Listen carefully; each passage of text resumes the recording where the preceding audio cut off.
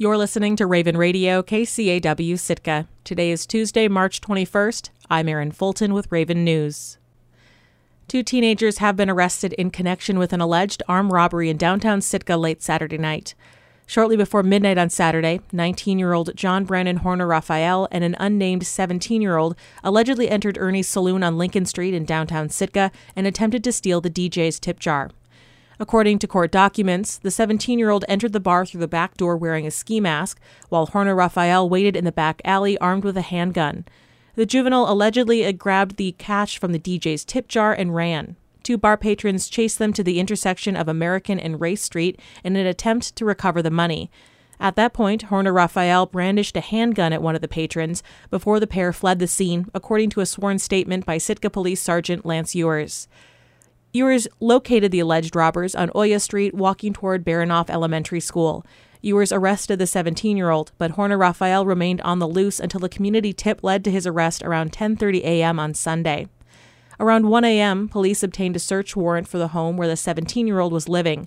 They found an orange backpack with cash from the bar, a $20 and a $10 bill, both ripped and unusable, and a $1 bill. Bar manager Peter Menendez told police that they put their ripped and damaged money inside the tip jar to encourage people to add cash to the pot. Horner Raphael pleaded not guilty in Sitka Superior Court on Monday. He was charged with 1 count of armed robbery with a deadly weapon, a Class A felony, and 1 count of assault in the 3rd degree for causing fear of injury with a weapon, a Class C felony.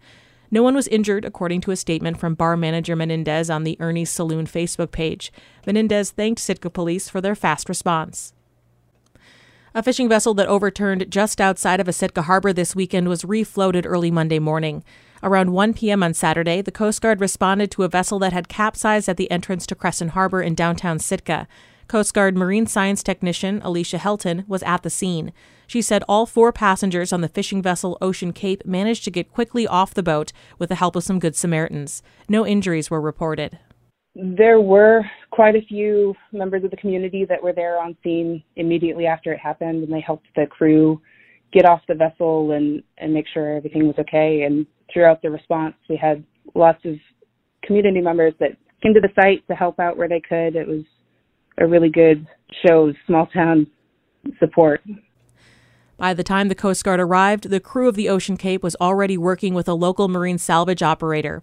Helton says Hansen Maritime worked to secure the boat's fuel vents and contained spilled fuel and oil with floating booms.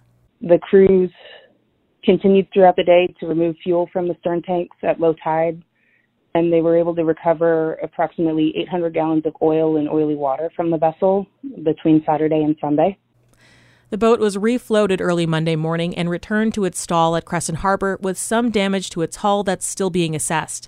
The cause of the accident is still under investigation, but Helton said weather conditions likely played a role. Saturday was pretty windy, and from what we've been told, it sounds like the wind played a pretty significant role in the vessel rolling over to its side. The Ocean Cape is owned by fisherman Chris Yested, who also serves on the Sitka Assembly. In an email to KCAW, Yested expressed his appreciation for everyone who offered assistance at the scene and with the salvage operation. Ketchikan is expecting nearly 1.5 million cruise passengers to visit this summer. If projections hold, it would be Ketchikan's biggest cruise season to date. According to the latest draft schedule, Ketchikan's cruise season kicks off on April 20th with the arrival of the Norwegian Bliss in Ward Cove. That's one of the largest cruise ships that sail in Alaska waters, carrying up to 4,000 passengers. About a quarter of the season's passengers are scheduled to arrive at Ward Cove, the private terminal 8 miles north of downtown. Some Fridays during the summer months will see a total of 7 large cruise ships tie up in the Ketchikan area, though only 6 are scheduled to be in town at any one time. Ketchikan city leaders are soliciting feedback ahead of the cruise season. The city is taking online comments about the cruise ship calendar through March 31st. Those will be shared with Cruise Line Agencies of Alaska, the company that handles scheduling. City officials are also soliciting comments on downtown traffic, parking, pedestrian access, and more with a separate online form. City Manager Delilah Walsh said Thursday that the city is not considering any major traffic changes in the immediate future, but is open to suggestions. If there's something that we can incorporate for 23, that's great. If not, I plan to do something similar in September or sometime postseason in order to get feedback for real changes that we can make in 2024 where we're not in this crunch time schedule. She said the city's biggest traffic priority is ensuring that loading and unloading zones are designated. Altogether, Ketchikan is expecting 632 port calls throughout the season. The last call downtown is scheduled for October 5th, but ships will continue to call on Ward Cove at least 2 days a week through the end of the season on October 27th. Wrangell's school district is looking at downsizing to one school building in the coming years as enrollment declines and prices rise. The school board, borough assembly, and community members say it's not a decision to be taken lightly.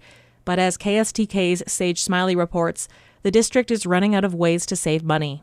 Bankruptcy isn't really an option for a school district. Throughout the country, only a few districts have gone bankrupt in the last 60 years. So it's up to a district to find solutions or ask the local government for more money. Wrangell School District is trying both. The district's $5 million draft budget requests around $1.6 million from the borough, $725,000 from local taxes, and the remainder via a pass-through of federal money given to former logging communities. But even with that contribution, the district projects it won't quite break even and will absorb a $53,000 deficit with savings, and it's only going to get worse in the coming years. There are financial concerns coming to the school district. Wrangell Superintendent Bill Burr painted a dire picture at a joint work session with the school board and borough assembly on March 6th.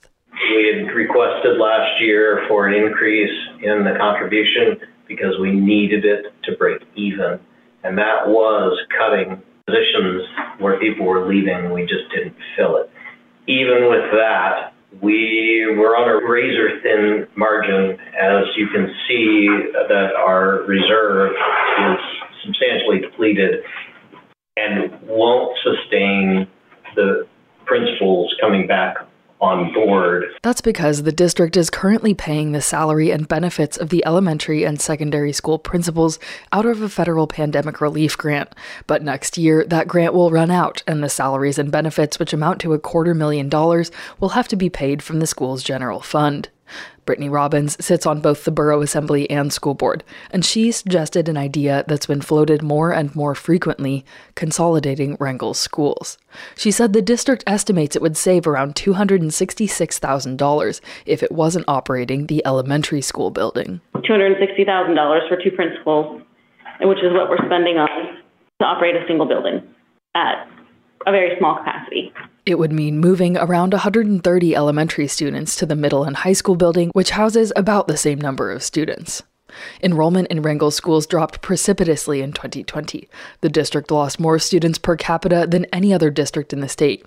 While numbers have bounced back somewhat, it's still low, and that means less money from the state. Wrangell's Special Education Director Ryan Howe serves on the Borough Assembly. Howe says he's especially concerned about how much the district struggles to retain aides and how little financial wiggle room there is. Litigation is always like an inch away. And if it comes, you can't say, as a public institution, we can't afford it. You can't say you can't afford it. If you get a kid come in who needs full-time nursing care, as a public school, you'll pay for it because you can't say you can't play. There are significant roadblocks to a potential school merge. There's very little parking at Wrangell's secondary schools, which are more centrally located than the elementary school. Teacher Arlene Wilson represented elementary school teachers and students at the meeting. She brought up a host of other issues and questions. Toilets for the secondary schools aren't designed for small students. Would there be a library for younger students? What about crosswalk safety in the busier downtown area?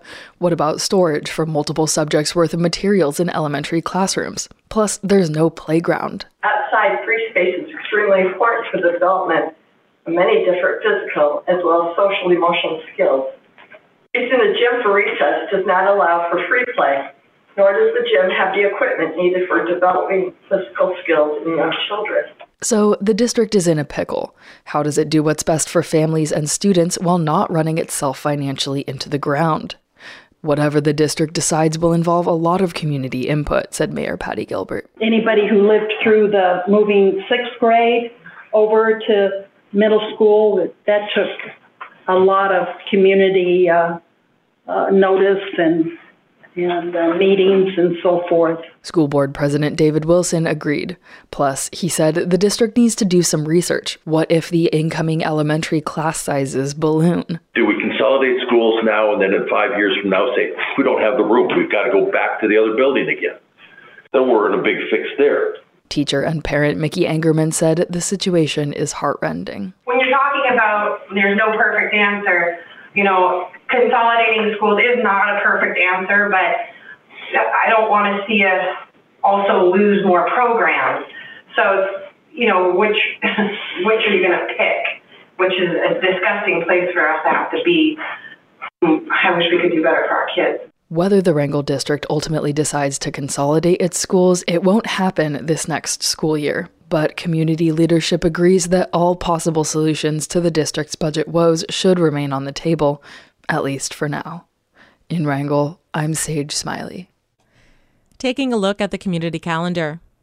Sitka Tells Tales and Salty Spoke Bicycle Co-op host the local live storytelling series at 7 p.m. today, live on KCAW and in person at Harbor Mountain Brewery. The theme is Dream Cycles, Tales of Visions, Imagination, and Bicycles. Doors open at 6 p.m. The suggested donation is $15. I'm Erin Fulton, and this has been Raven News.